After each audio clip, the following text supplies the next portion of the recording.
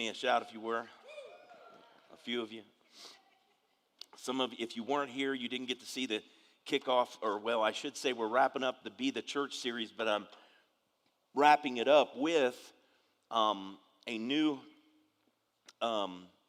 process, if you will. Our next steps is very important, but what I had prayed about was, God, while we communicate next steps all the time, start, connect, serve, give. Start. Every person needs a personal relationship with Jesus Christ. Amen? Connect. We're not called to do it alone. We need to connect to one another. We need to learn from one another. We need to pray for one another. We need to care for one another. Amen? And so we do that in mentoring relationships, in life groups, in learning groups, and of course in services like these. Our J12, or I always call it J12, they have to correct me all the time. The preteens, our tweeners are back in their room and they're encouraging one another and being taught and learning. Our children in the children's wing of all ages are being poured into and taught. It's like, well, the infants aren't really being taught. Oh yeah, when they're being snuggled and loved on and prayed over, how many of you can say that's how you start with the babies? Amen? Show them love at every turn. So in that, then coming to the place of once you have a relationship with Jesus and you're connected and you're growing in the things of Christ, that you find out what your giftings are. You use your giftings to serve others, make a difference in other people's lives. Amen. And then finally, the give, to give. One of those words that when you say it, people kind of cringe, like he's talking about money. No, I'm not just talking about your money. I am talking about your money. I want you to know. Jesus, 1/3 of what he talked about was your possessions and your money. Why did he do that? He said you couldn't serve God and mammon. He understood the propensity for money to arrest our attention and our trust, and therefore challenged it often so that we knew clearly, so that as the Bible teaches, all who heard his teaching knows clearly that our heart can be grabbed by the things that we possess, or can I flip it around? That possess us. And he wants us to possess it to be blessed, but to use that to be a blessing to others. Can you say amen?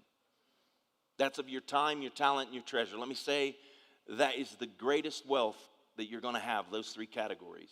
And last week I talked about the Good Samaritan and how, Jesus is asked, love your neighbor as yourself, right? The rich young man comes to him, and Jesus basically, he says to Jesus, how do I inherit the kingdom of heaven? How do I inherit, everlasting life is what he was asking. And Jesus says, the commandments, to love the Lord your God with all your heart, with all your soul, with all your mind, and all your strength.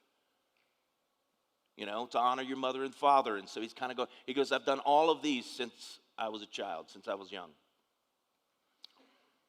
And then Jesus, one thing you lack.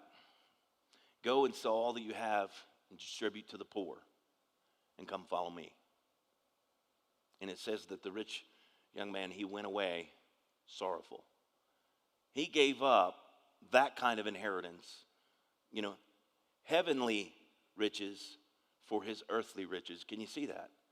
Jesus taught that as an example for all of us to see that, that the way that we respond with our wealth, our giving, if you will, communicates where our trust lies. My time is wealth. How many of you know that your time, you go to work, right? That's how you even earn a living, is you use your time. You spend your time doing things to further yourself. Agreed? By the way, the talents that you have, you spent your time to develop your talents. Amen? And so time was the first thing that you spent. The only way you get to talent and to, treasure is with time. And time is the only thing you can't get back. Come on now. Right? Going forward into your future, you can't like, I'm going to have a longer life than what I thought I was. It's not like I can go, let me add 100 years on the backside of 51. Y'all hearing me here? I don't want to live to 151, I got to tell you. I got less time to live than I have had. I have less time now to be effective with my talents and with my treasure than I have had prior to the moment in time I'm in. And so when we use those next steps, it's to emphasize, if you will, to start that relationship with Jesus, to learn and discover the giftings that he has given you so that you can serve others, and then to take and give back, make a difference in people's lives, amen? But in all of that, communicating that on a regular basis, I've found that, man, while we communicate that, we don't do well at helping people to move forward in that as a church body. And so I began to pray. This is part of what I shared last week. God, in all my time in ministry, if I've had a frustration, it's been good people who love you, gatherings where we do grow and we learn in Christ, but yet we aren't reaching our full potential to make an impact on our world. How do I know that? I have conversations with many of you from time to time. Can I get an amen?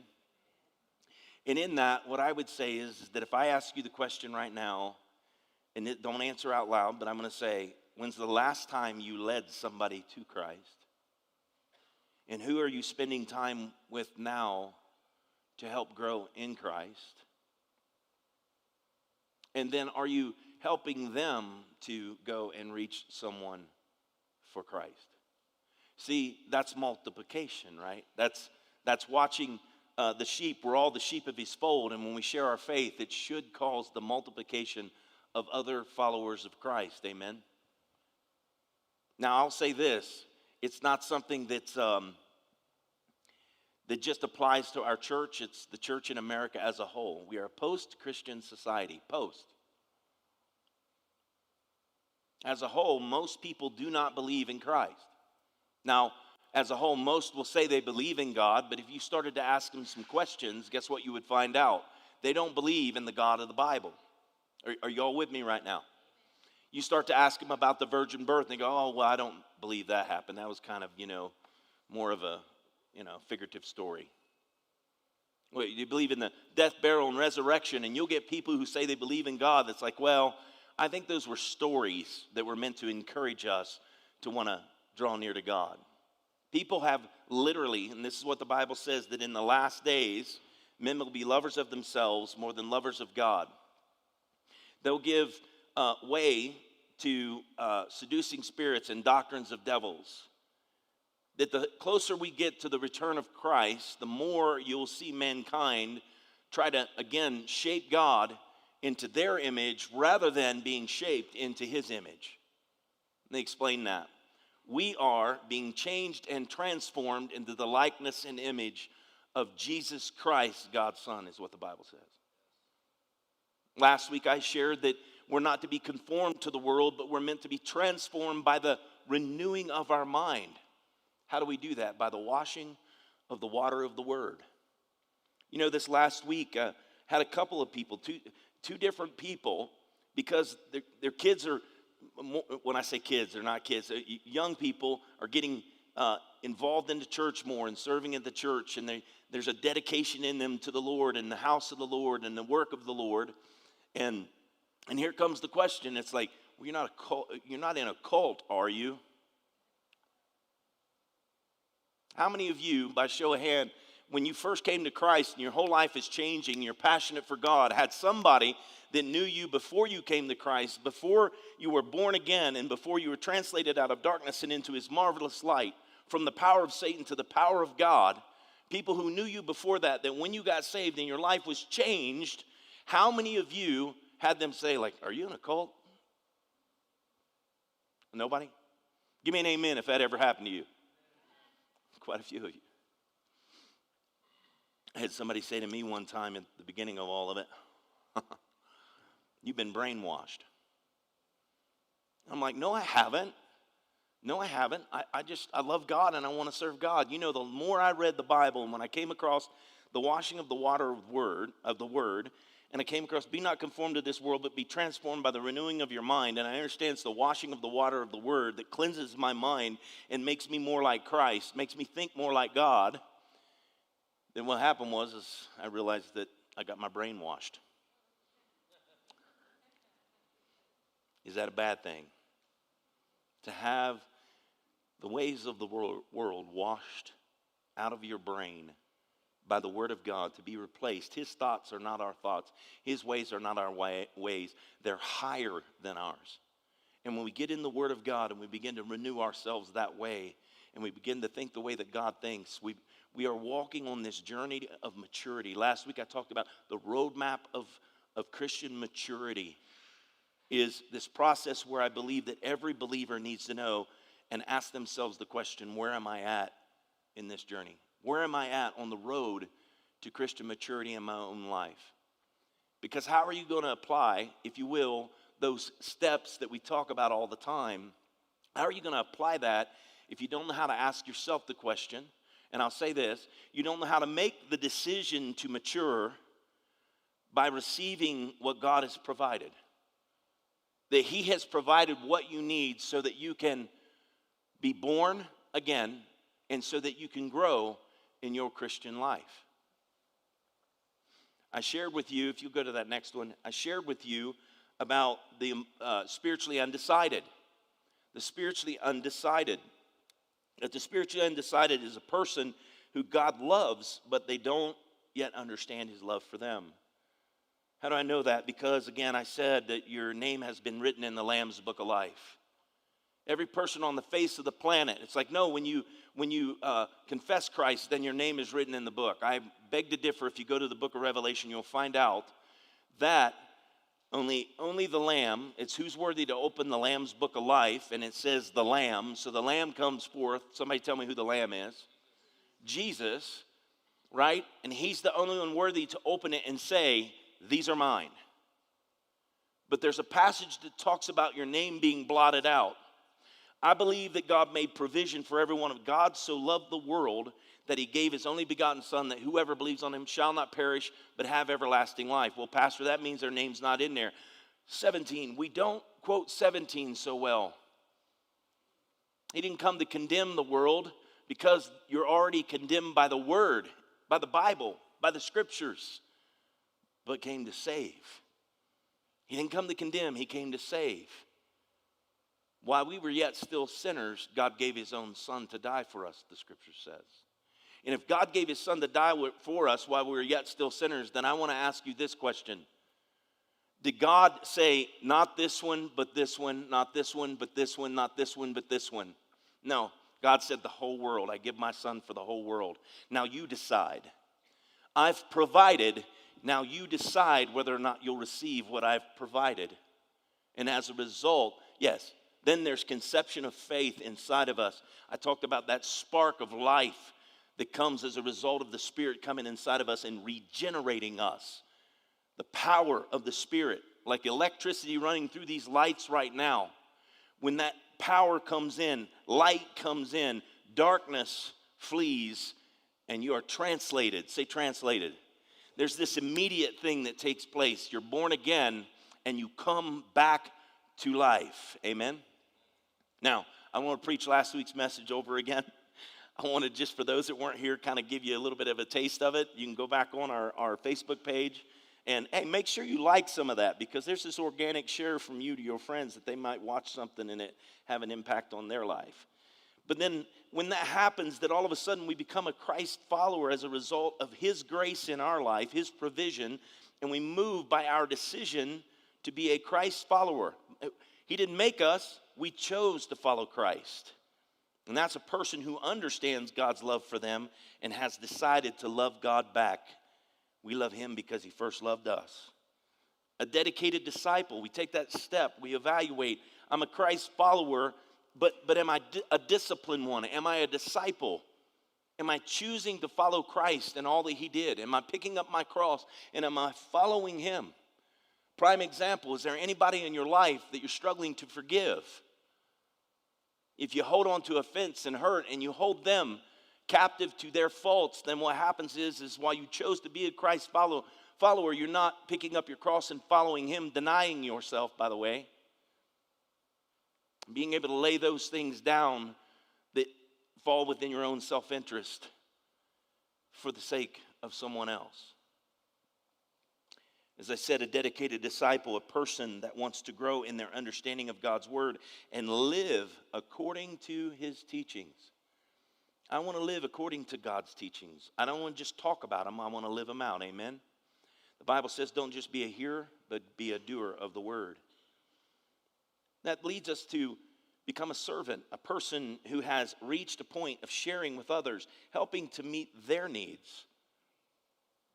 Someone's met mine. I want to turn and help somebody else and meet their needs. And then the servant leader, becoming a servant leader, a person who serves faithfully and takes responsibility to lead volunteer teams. The reason I say that is because whatever capacity that is, be it a life group, be it a children's area, be it youth areas, be it worship, be it hospitality, welcoming people coming into the doors, whether it be media. Let me tell you, the hardest job in the room is right. Just take a look back there right now at all those people working so hard. Do you know that most Sundays they sacrifice their ability to just hear and draw it in because they're having to make sure they're doing what needs to be done so it ministers to you? The same with the worship time, moving slides. If you're back there, and you're running the slides, guess what you don't have an opportunity to do? You can't just kind of let go and press in. Why? Because you got to advance the slide. Now, I will tell you, sometimes they get back here and they're like, oh, this is so good. Oh, whoa, I got to move the slide. You are out here like, what's the matter with those people back there not moving the slide? Well, you know what's the matter with them? They just want to worship God too, you know. Got to have some grace for them when those things happen, amen. They can get caught up in what's going on and sense the Holy Spirit and be captivated by what's happening just as much as you. Now, just so you know, I'm down on the front row going, move the slide. Because I want everyone to experience God in the best way possible. And he's not the one that has a problem showing himself strong. We are the ones that get in the way. And some of this modern stuff we have that people have grown to expect, amen, and that we strive to do an excellent job with, sometimes I wish I could just chuck it all and just come together as a body of believers and kind of have a conversation. Is that going to happen? No.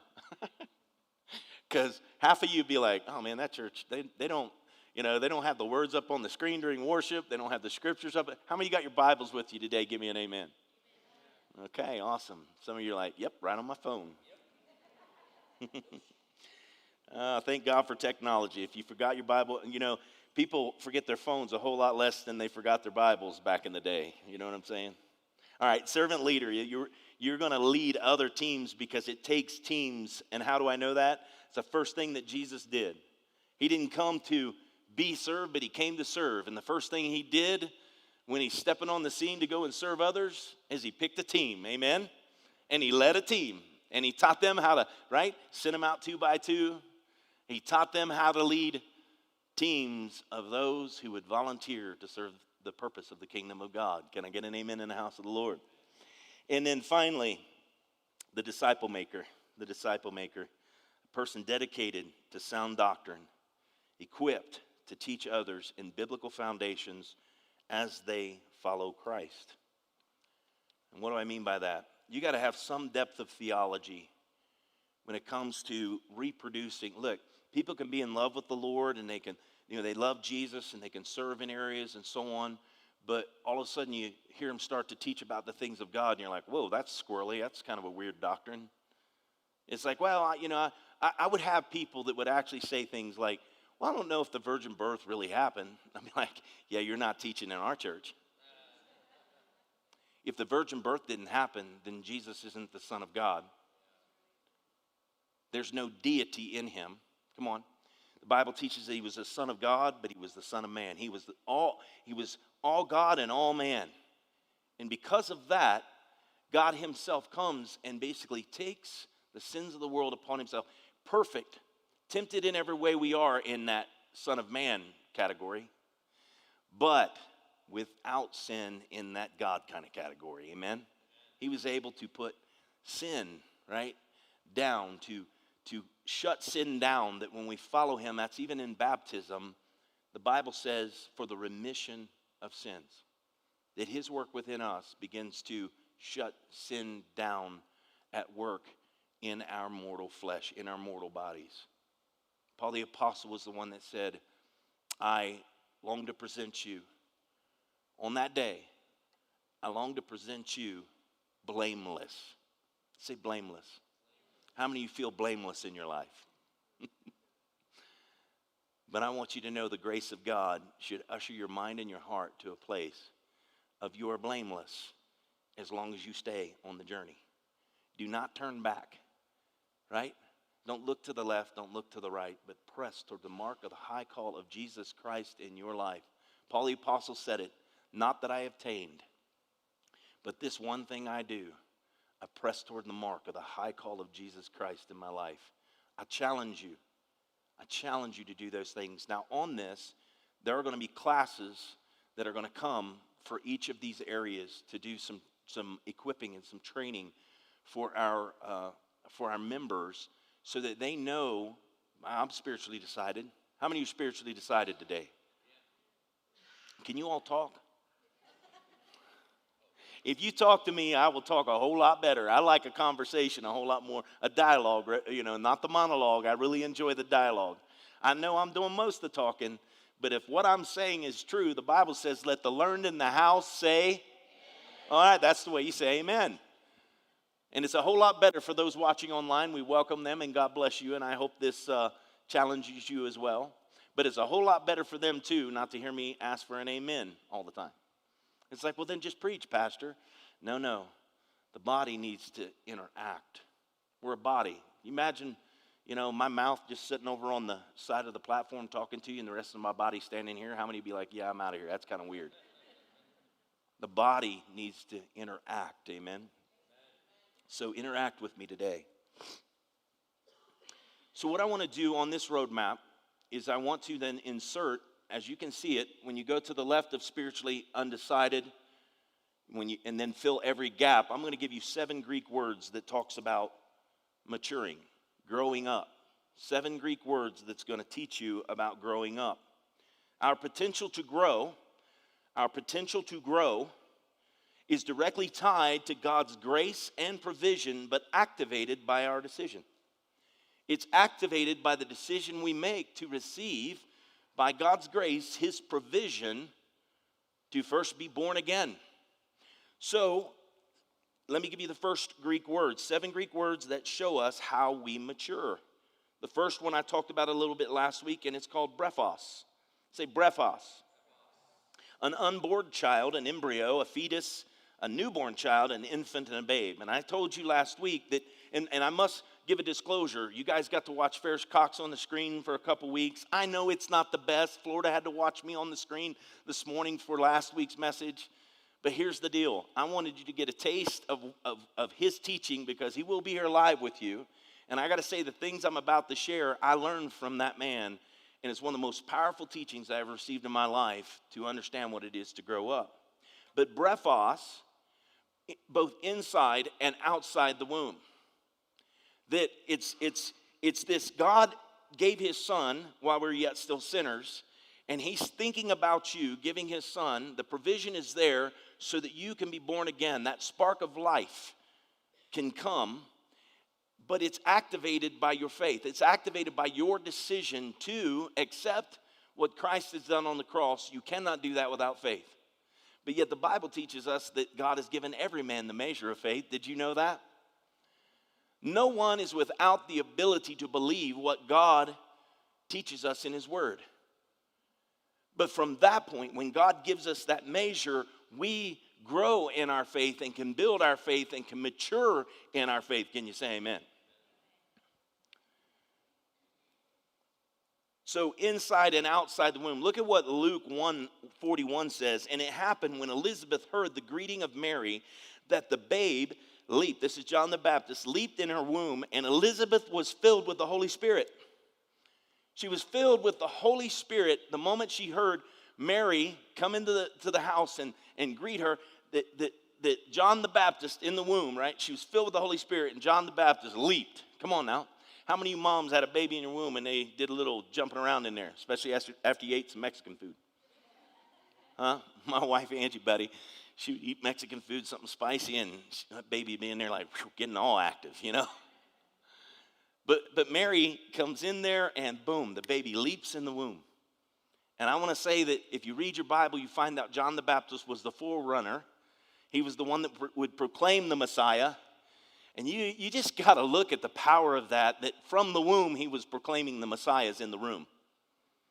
Let me say it again. Maybe you didn't get it. From the womb, he was proclaiming that the Messiah was in the room.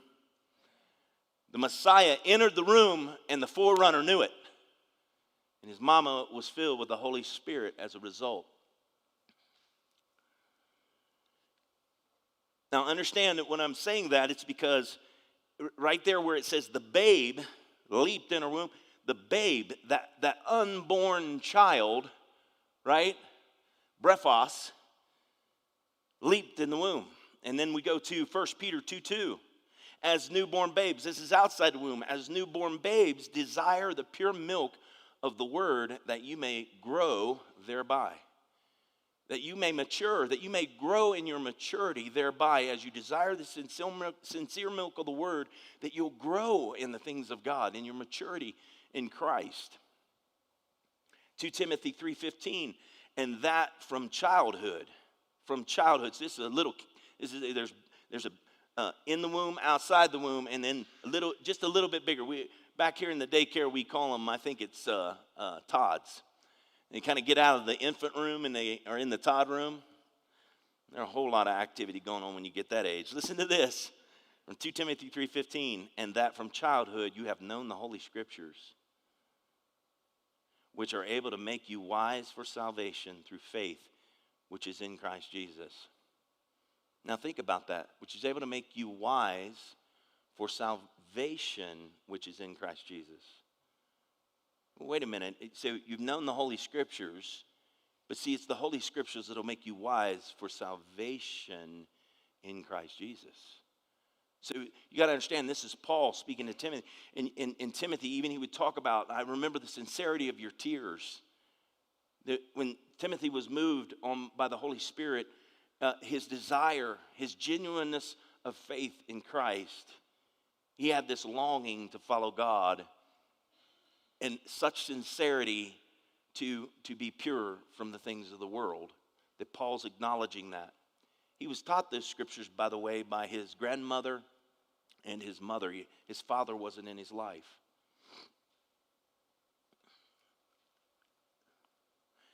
The next word is napios. Say napios. An immature Christian, babe, infant, little child, a minor, not of age, childish, untaught, unskilled, simple-minded. How many of you ever said that to your kids when they were doing stupid stuff?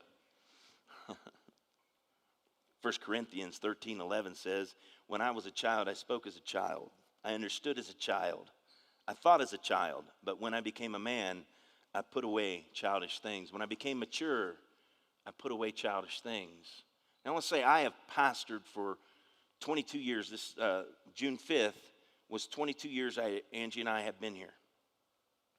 And I can say over the course of that time, I've seen mature teenagers, even children in a sense, spiritually speaking, that acted in the love of Christ better than I've seen some old folks act in the love of Christ. You all hearing me?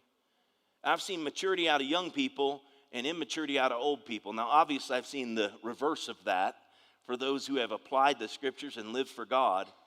But I want you to know your physical age has nothing to do with your Christian maturity. Amen. Your submission to God has everything to do. Submission to His Word, to follow His Word, has everything to do with your Christian maturity. Listen to Galatians 4:1. Now I say that the heir, as long as he is a child, does not differ at all from a slave, though he is master of all. Paul the Apostle saying this basically comes down to say that when you're a child in a house, that you differ at nothing. You're not different from the slave in a house. Though you're Lord of all. In other words, you have an inheritance, right? When you're in a family, right? If a household has servants, it's very different than the children. But when they're children, they don't differ much from the servant in the house because why? They're not mature enough. But though they're Lord of all, they have an inheritance awaiting them. So when we're growing up in the things of Christ, we have a great inheritance, but we don't differ much from a servant. Come on, until we grow up. When we're willing to grow up, what happens is we start to experience the inheritance that God has for us. Understand, I'm not talking about just prosperity of stuff. I'm talking about a prosperity of thought. The prosperity, you think about the wisdom that heaven has that God wants you to inherit as his children. Think about the love, the measure of God's love. How much love does he want to pour out in your life if you're willing to grow up and love like he loves? Come on now. You know, what you sow, you reap. And so when we start to understand the scriptures from that perspective, that, you know, I got to grow up and I got to sow the things that God's word calls me to sow so that I can have that kind of harvest or inheritance. Because if I sow what the world tells me to sow, then I'm going to have an inheritance from the world. But the problem is, that's not an inheritance that comes down from above. Every good and perfect gift comes down from above, from the Father of lights. Say, Father. You're going to see that in a few minutes. Are you getting anything out of this morning? Psalms 119 and 130, listen to what the psalmist said.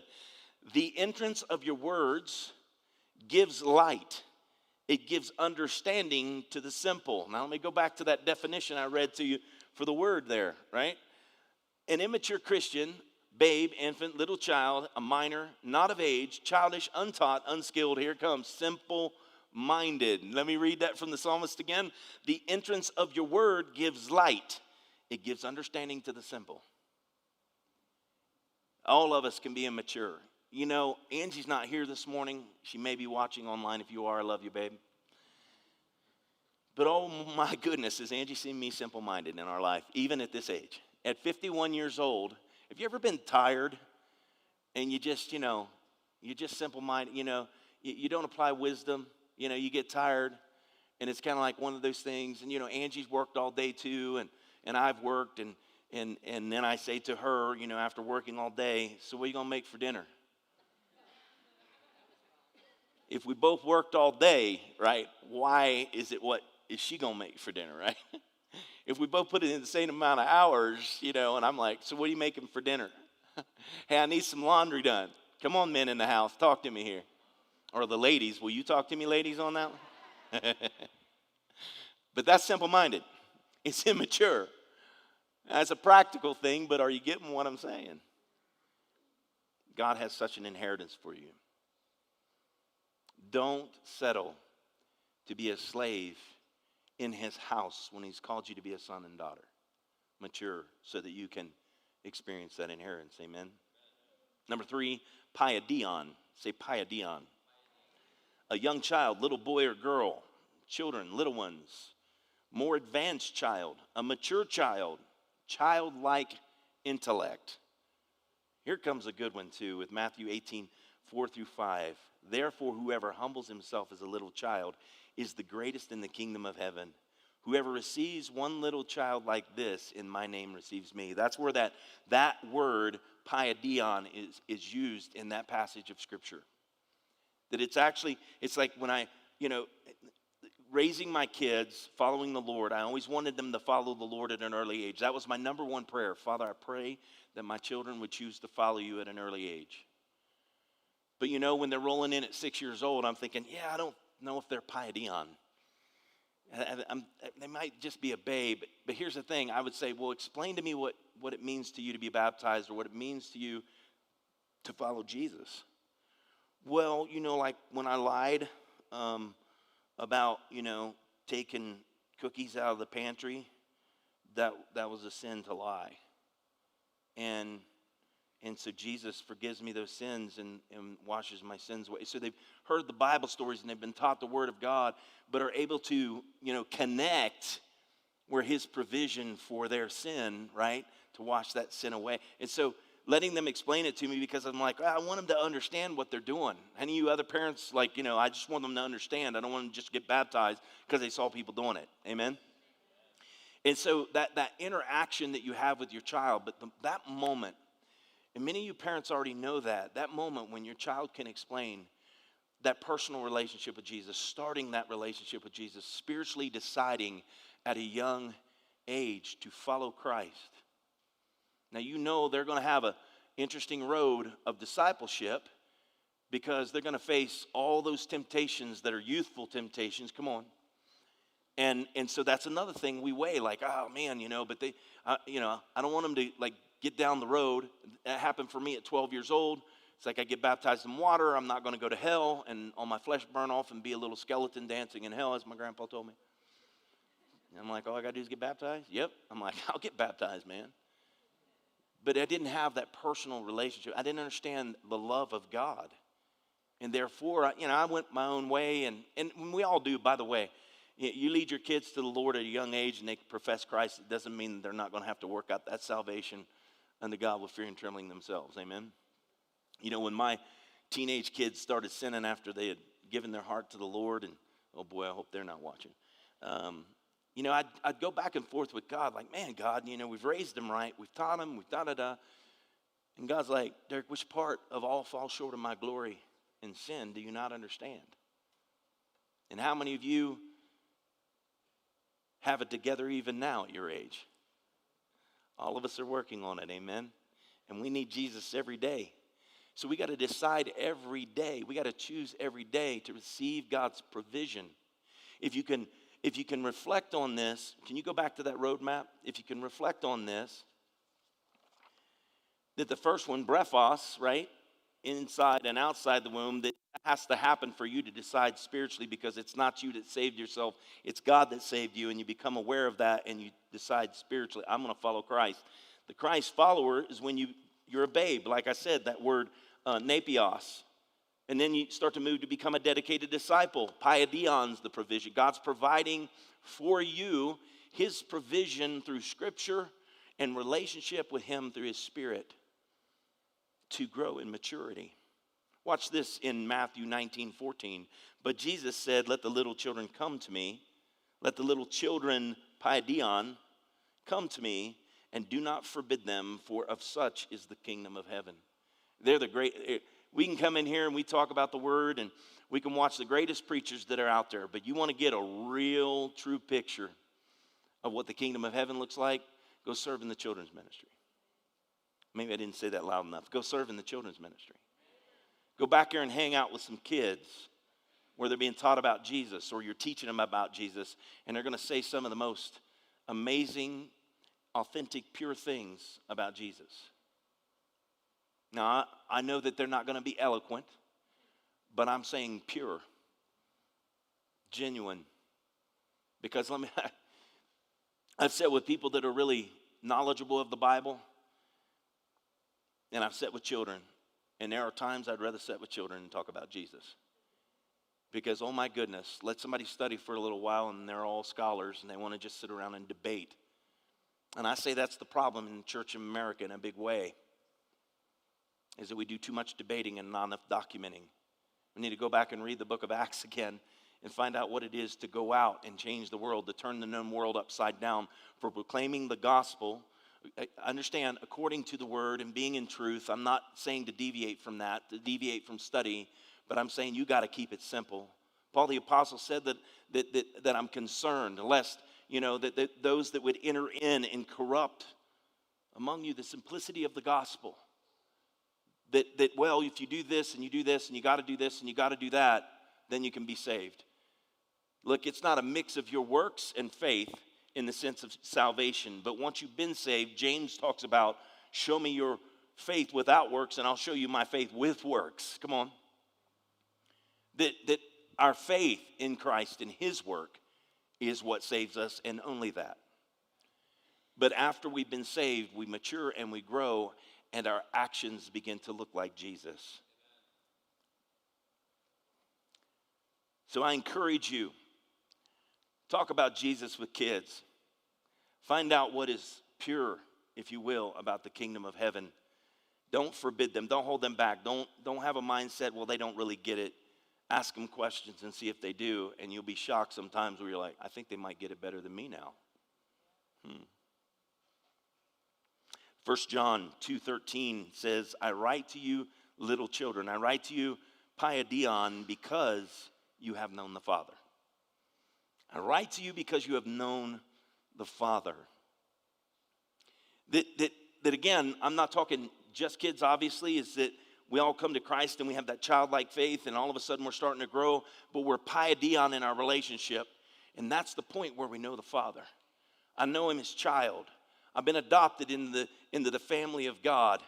And I can actually, by the seal of the Holy Spirit in me, cry out to him, Abba, Father. Somebody say Abba, Daddy. I can actually talk to God and say, man, Daddy, right? It's like, that's disrespectful. Well, the Bible says it. God says it about himself. So when we get that personal with God, that, because my kids growing up, do you know how often they walked in? Father. Not very often. If they introduce me, it's like, this is my father. But they go, Daddy. Matter of fact, that's one of my favorite things when I look back on their childhood. Danielle, my oldest, when she was real little, had this way of saying that I would do something, it would tickle her, meaning, make her kind of laugh or whatever, or it would touch her, my love for her, what I express, and she would just roll out one of these, oh, Daddy. And I'm like, and just melt because of her affection for her father. And I got to say that I believe the heart of God melts every time you come to a place of expressing to him like a child, paidion, mature enough to understand, not arrogant. You think about even Job was a righteous man. He loses all his stuff and his children, and he gets to this place of debating with God. You ever read Job? Well, God, I wish I was never born. And he goes back and forth. And there's this moment where God just kind of lays out for him, where were you when I gave the zebra its stripes? And where were you when I measured the universe by the span of my hand? And Job, where were you? And I placed my hand over my mouth, is what Job says. Job came back to that humble state of trusting God like a child does their parent. And the Bible says that God restored to him even more than he had before. We got to be those kind of little children, the paidion, that we've known the Father since the beginning of our faith, or we wouldn't be in the faith. No man comes to the Father unless the Spirit draws him. And no man can go to the Father unless they come through the Son, is what the Bible teaches us. When we understand that order of things, it's always been about God getting his family back. You ever lost someone in your family? Anybody got a prodigal? You ever had prodigals in your extended family? And feel like, man, if they could just understand the Father's love for them, because if you go read the story of the prodigal son, what you see is the Father's heart toward that lost son. And you also see his heart towards the older son, amen? Or, yeah, he's the older, but he was still a son. Luke 180. So the child grew and became strong in spirit and was in the deserts till the day of his manifestation to Israel. To understand this, and even like we take Jesus, where he's in the temple and he's confounding the Pharisees and Sadducees, right? He's 12 years old. It's bar mitzvah. He's actually passing out of paidion into the next level, which we'll see in a second. But he's passing out of paidion and into bar mitzvah is actually starting to enter adulthood. And so he's still that young child. But here's the thing, the child grew. This is a prophecy from the Old Testament about the Messiah. And here's what happens is he grew, right? And ultimately, you got to understand not just stature, but he grows, as the New Testament tells us, that Jesus is 12 in the temple. And what you see is it says, and the child went home with his mom and dad. If you don't know that story, go back and read it. Jesus is the longest grounded child on record. The Bible shows it. Because at 12 years old, he's in the temple confounding Pharisees and Sadducees. His parents were heading home. This was time of Passover. If you remember, they're going home after the Passover. And they get cruising along, and Mary's kind of like, Joseph, did you get Jesus? I thought you got Jesus. They were parents too. If you've ever forgotten your child, take comfort. Joseph and Mary forgot God. And how do I know he was grounded for a long time? Because they get to the temple like, where have you been? Did you not know I'd be about my Father's business? Get in the cart right now. We're going home. No, it doesn't say that. So pastors adding to the scripture. God will add the plagues to him. No. But you didn't see Jesus till he was 30. That's all I know. Young people, moral of the story, listen to your parents. Here's what we know, that Jesus learned obedience by the things which he suffered. Jesus submitted to earthly parents, although he was all God. And probably was, could you imagine raising God? You parents think you got it rough, man. Could you imagine? Well, he probably was a really good kid. Yeah, but man, you know what I'm saying? He's down there, he's eating his soup. He's parting like the Red Sea. And other kids are like, why can't I do what Jesus does? Anyway. I'm saying take comfort in the stories that the Bible teaches about parenting. Mary and Joseph had a commission, had a responsibility to raise Jesus, and they did that, and they did it well. God's entrusted you with your children. Raise them well. Understand that if you don't mature spiritually, then you won't be able to lead. I don't believe you can lead them well physically or spiritually if you don't grow in these things. Amen? So, the next word then is teknon. Teknon, I got to move along here.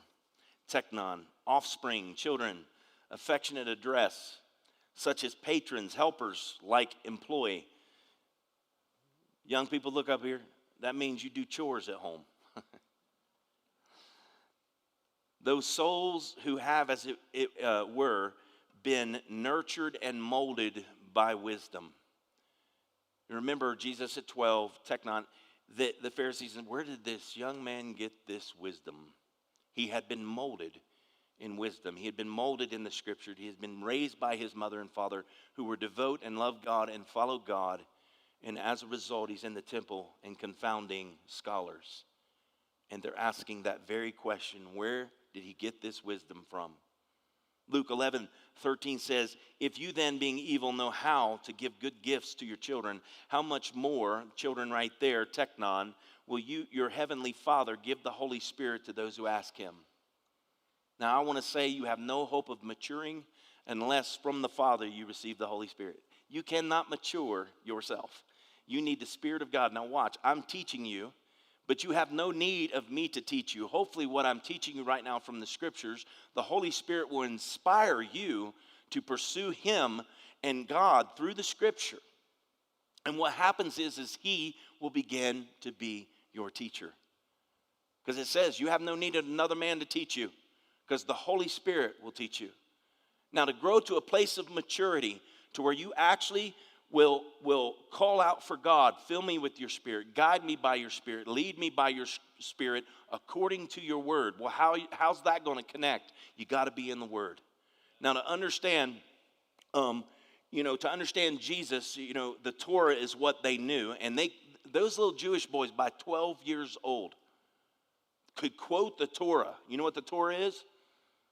Right? The law. They could quote the first six books of the Bible. They roll up in there and just start saying the word. Just quoting it, one after the other. Jesus had the word in him because, they talk about, time on your forehead, right? You know what they had this little thing they wore, and it actually had the scripture, right? You ever seen one of those things? Give me an amen if you've ever seen that. They literally had it right in front of them, basically on their, tied to their head and reading scripture all the time. Being raised up in the word of God. Matthew 21:28. But what do you think? A man had two sons, and he came to the first and said, son, go, work today in my vineyard. There's that helpers, patrons, like employ, right? And he tells his sons, teknon sons, go and work in my field. Now, if you remember, one of them said, oh, I'll go, and then doesn't go. And then the other says, I don't want to go. Doggone, I don't want to work. And then what he does is he gets up and goes and works. Do you remember which son was considered the evil son? The one that said he would go and did not go. Not the one that, kicked the rocks and, I'll go do it, right?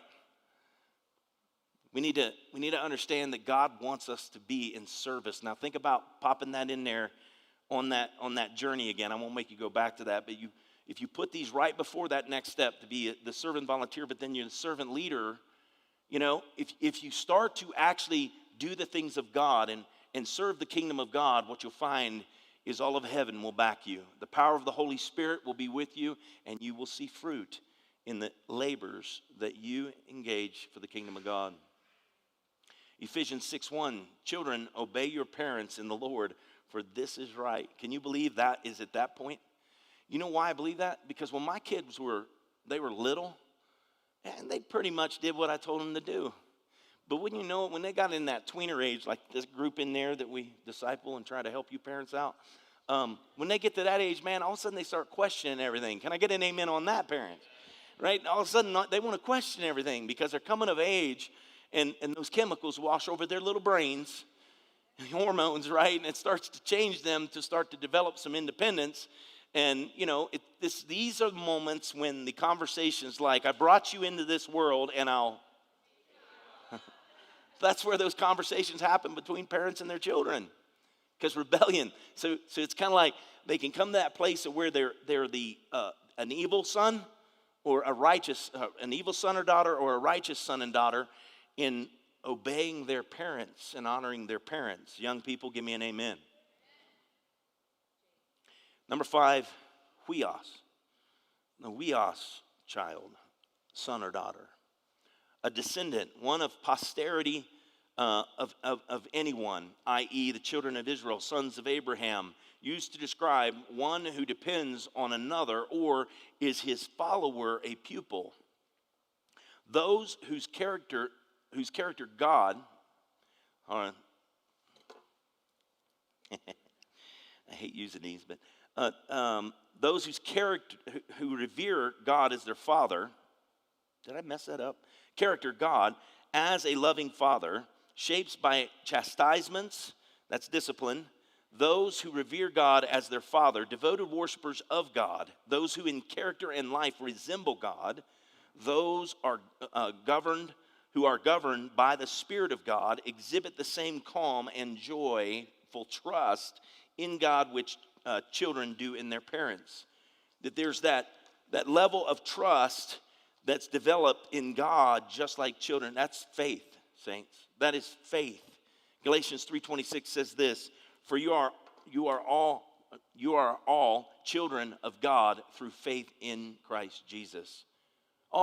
There's no other way that you can come to that. And let me say this, that there's a point where your faith grows to full maturity, to where what happens is you know that you do the works, but my works, they don't earn me anything with God. This is all grace, will always be grace, and will never be any different than that. And I'm telling you, it's so easy to fall prey that once you've been born again, once you've been saved, so easy to begin to fall back to think that your works are doing something with regard to your relationship with God. It's not. It's all about your interaction. The works are a manifestation of that relationship. Always keep that right.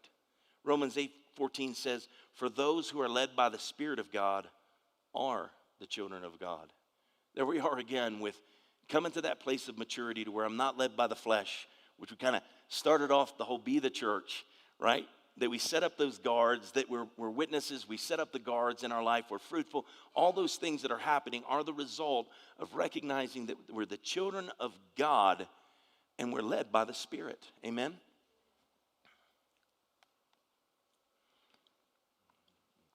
Hebrews 12:5. And have you forgotten the encouraging words God spoke to you as his children? He said, my child, don't make light of the Lord's discipline and don't give up when he corrects you. If I've had, I would say, one major conversation consistently through the years that I've pastored, it's been when people fall short or they mess up in their walk with God, that they don't feel like God has made a way for them to continue to pursue him. Instead, they'll turn and kind of, I'm not worthy. You never were.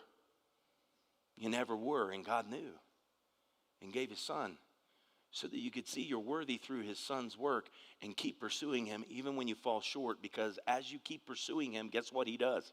He continues to transform and change you by the power of his Spirit and by his word to be more like his son. Don't give up. Don't quit. Don't lay down, don't walk away. Keep chasing after God. The next one, number 6, teleos. Teleos. Brought to its end, finished, wanting nothing, necessary to completeness, perfect, and which is perfect, consummate human integrity and virtue of men, full-grown adult of full age and mature. Hebrews 5:14 in the Amplified Version says this, but solid food is for the spiritually mature, whose senses are trained by practice to distinguish between what is morally good and what is evil.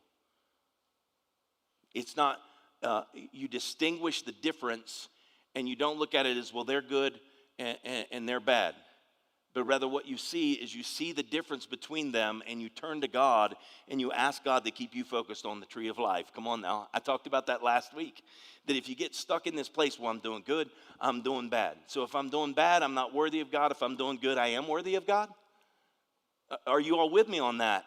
No, I'm worthy because of what Christ did for me, and I can distinguish between the two, and I can say, Christ, help me to be like you in the midst of the temptation of the two. The temptation to be all right, the older son, and the temptation to want to just go and live my life in a prodigal way like the younger son. And the next word we're going to learn is about the father, and that'll shed a little more light on that. But the next scripture, 1 Corinthians 14:20, the Amplified Bible. Brothers and sisters, do not be children, immature, childlike in your thinking. Be infants in matters of evil, completely innocent and inexperienced. But in your minds, be mature adults. That's renew your mind in the word. Colossians 1:28, he is the one we proclaim, admonishing and teaching everyone with all wisdom, so that we may present everyone fully mature in Christ. That's teleos.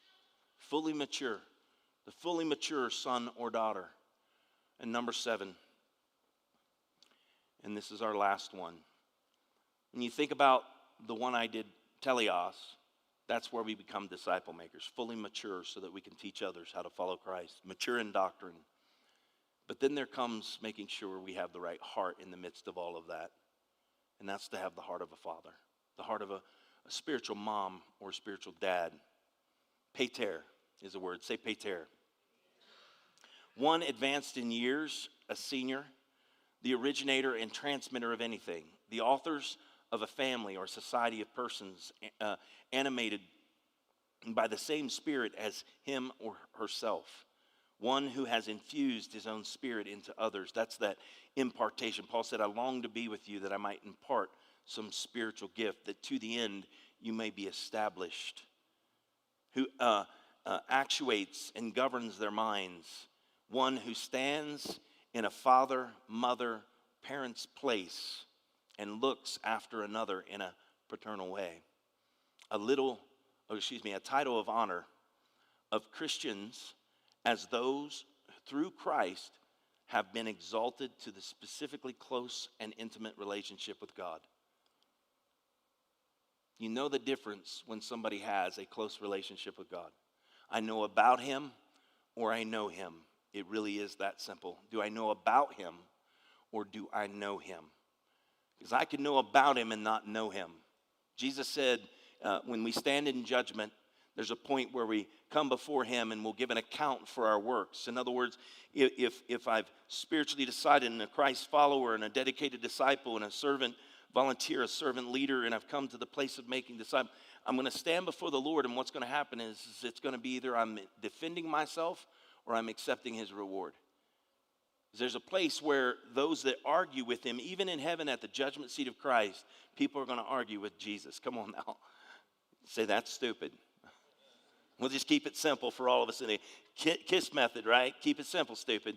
You know, if you think your gifts that he gave you are something you can give back to him, just so you know, that's not offering him anything, because it was a gift to you that you use so that you can have fruit. Amen. You offer him the fruit of the Spirit. You offer him the fruits of your labor That's souls saved, disciples made, lives changed by using those gifts. Because in that day, they'll say, but didn't we prophesy in your name? Didn't we healed the sick and we cast out demons? And he says, depart from me. I never knew you. So do you know about him or do you know him? See, coming to that place of being spiritually mature, to be a spiritual mom and dad, is to be concerned for the growth and the nurture of others in the things of God. Listen to John 8:39. They answered and said to him, Abraham is our father. And Jesus said to them, if you were Abraham's children, you would do the works of Abraham. And what was those works? All his works were tied to faith.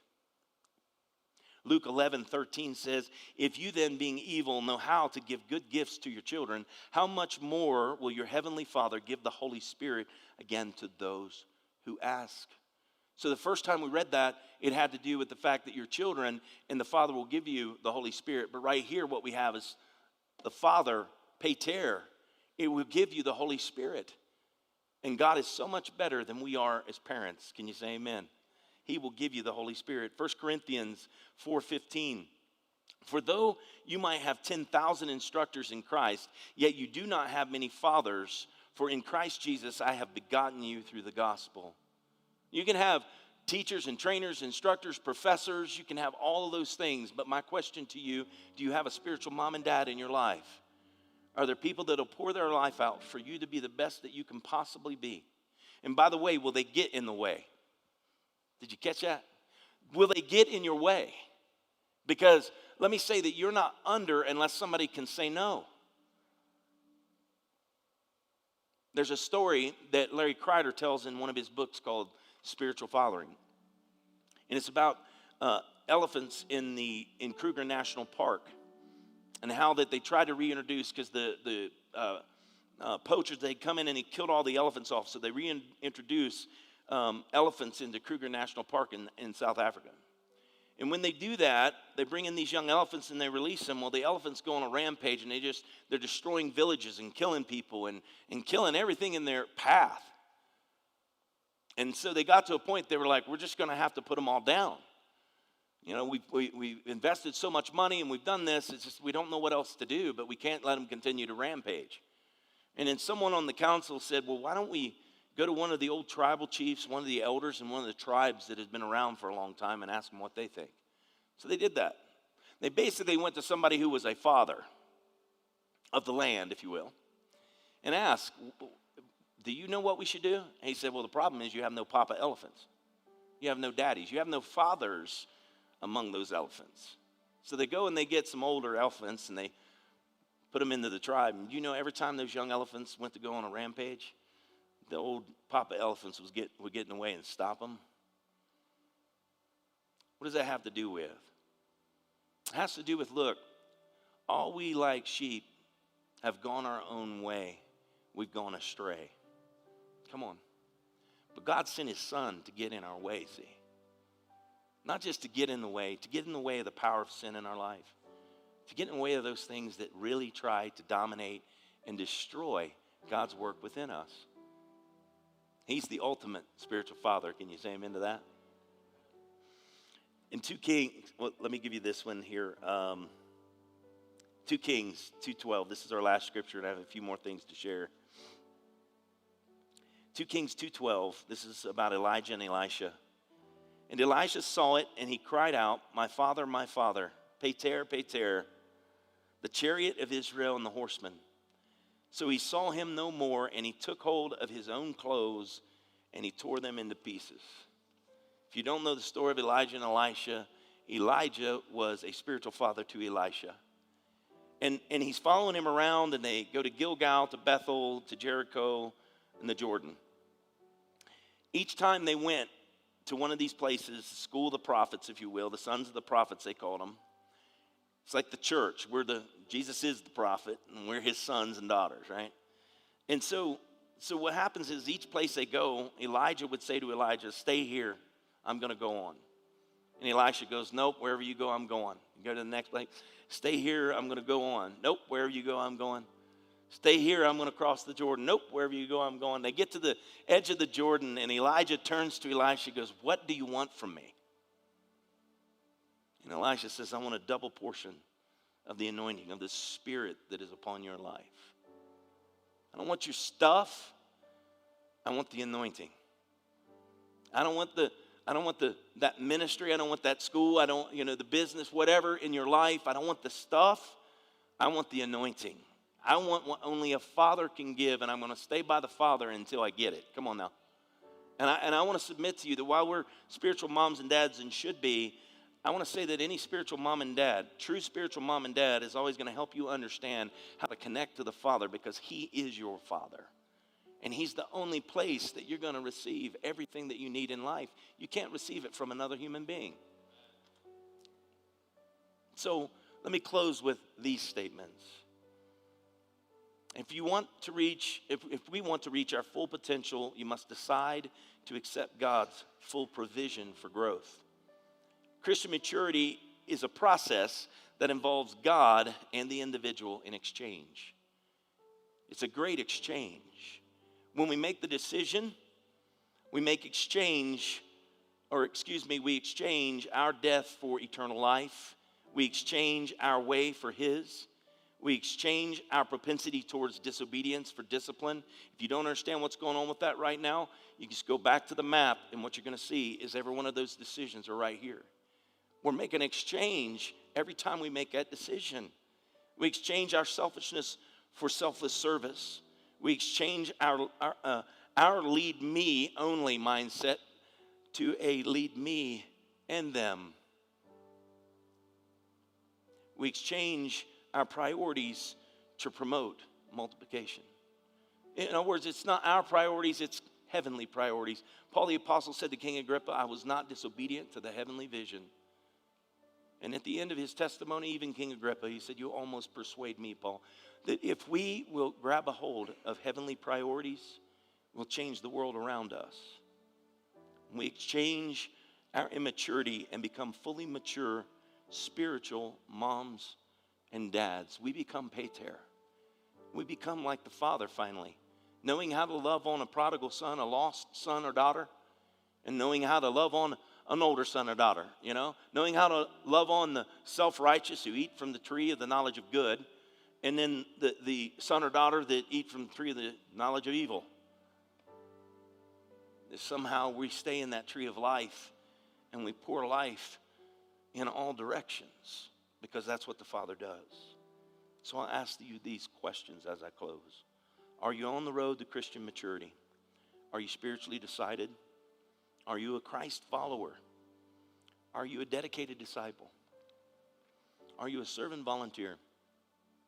Are you a servant leader? And are you a disciple maker?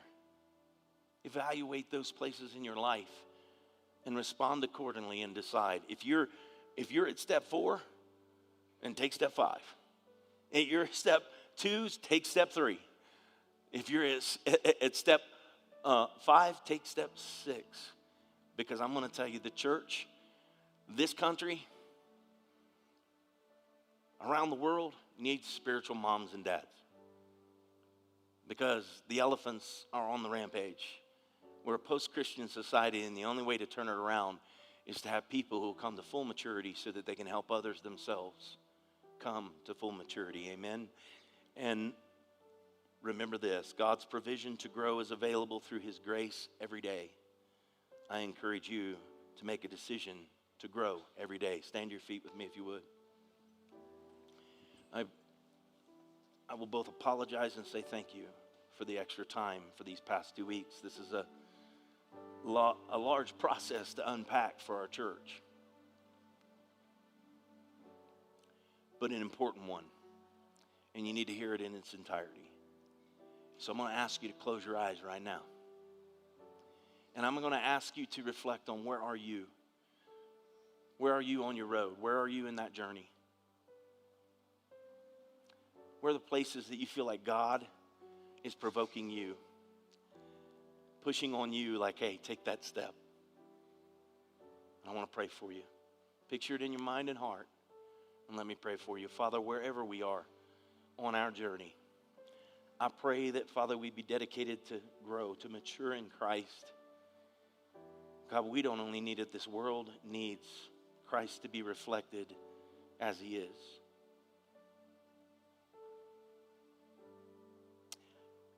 I believe, God, that if we'll do this, that you'll show up by your Spirit, that, God, your word will come alive to each and every one of us, and that, Lord, when we're sharing with our friends and our family, the people we come into contact with, Father, life, the tree of life, Lord God, will give its fruit. And other people will be drawn to eat from that tree. Father, help us to discern. Help us to know, God, when we're stepping over in the tree of the knowledge of good and evil. It's not just about being right. It's not just about knowing, God. It's about being. As Jesus prayed for the Holy Spirit to come and make your dwelling in us, your abode, your home. That's a being, that you will be with us. That you said we will be with you and in you. And so, God, let us be. Let us just rest, Lord God, in your presence. Let us, God, take rest, Lord God, and refuge in your word. And God, may your Spirit empower us so that we can go out and, Lord, fulfill the Great Commission and be witnesses of all that we've seen, Lord God, in your word and in our own lives, our testimony, us as living epistles of your word being written on our minds and in our hearts, so that when others read our life, what they're seeing is an invitation to come to you. When others read our life, they're receiving a challenge to live like you. I love your people, God, and I pray for them in the mighty and powerful name of Jesus Christ, that their Christian life will be better each and every day, that they walk it out, God, and work it out in Jesus' name. I bless them, Lord, as they go today, and I pray, Father, that we would meditate on that challenge, not just to be hearers of the word, but to go and be doers of the word as well, in Jesus' mighty name. And everyone, amen. Hey, God bless you. Enjoy your week.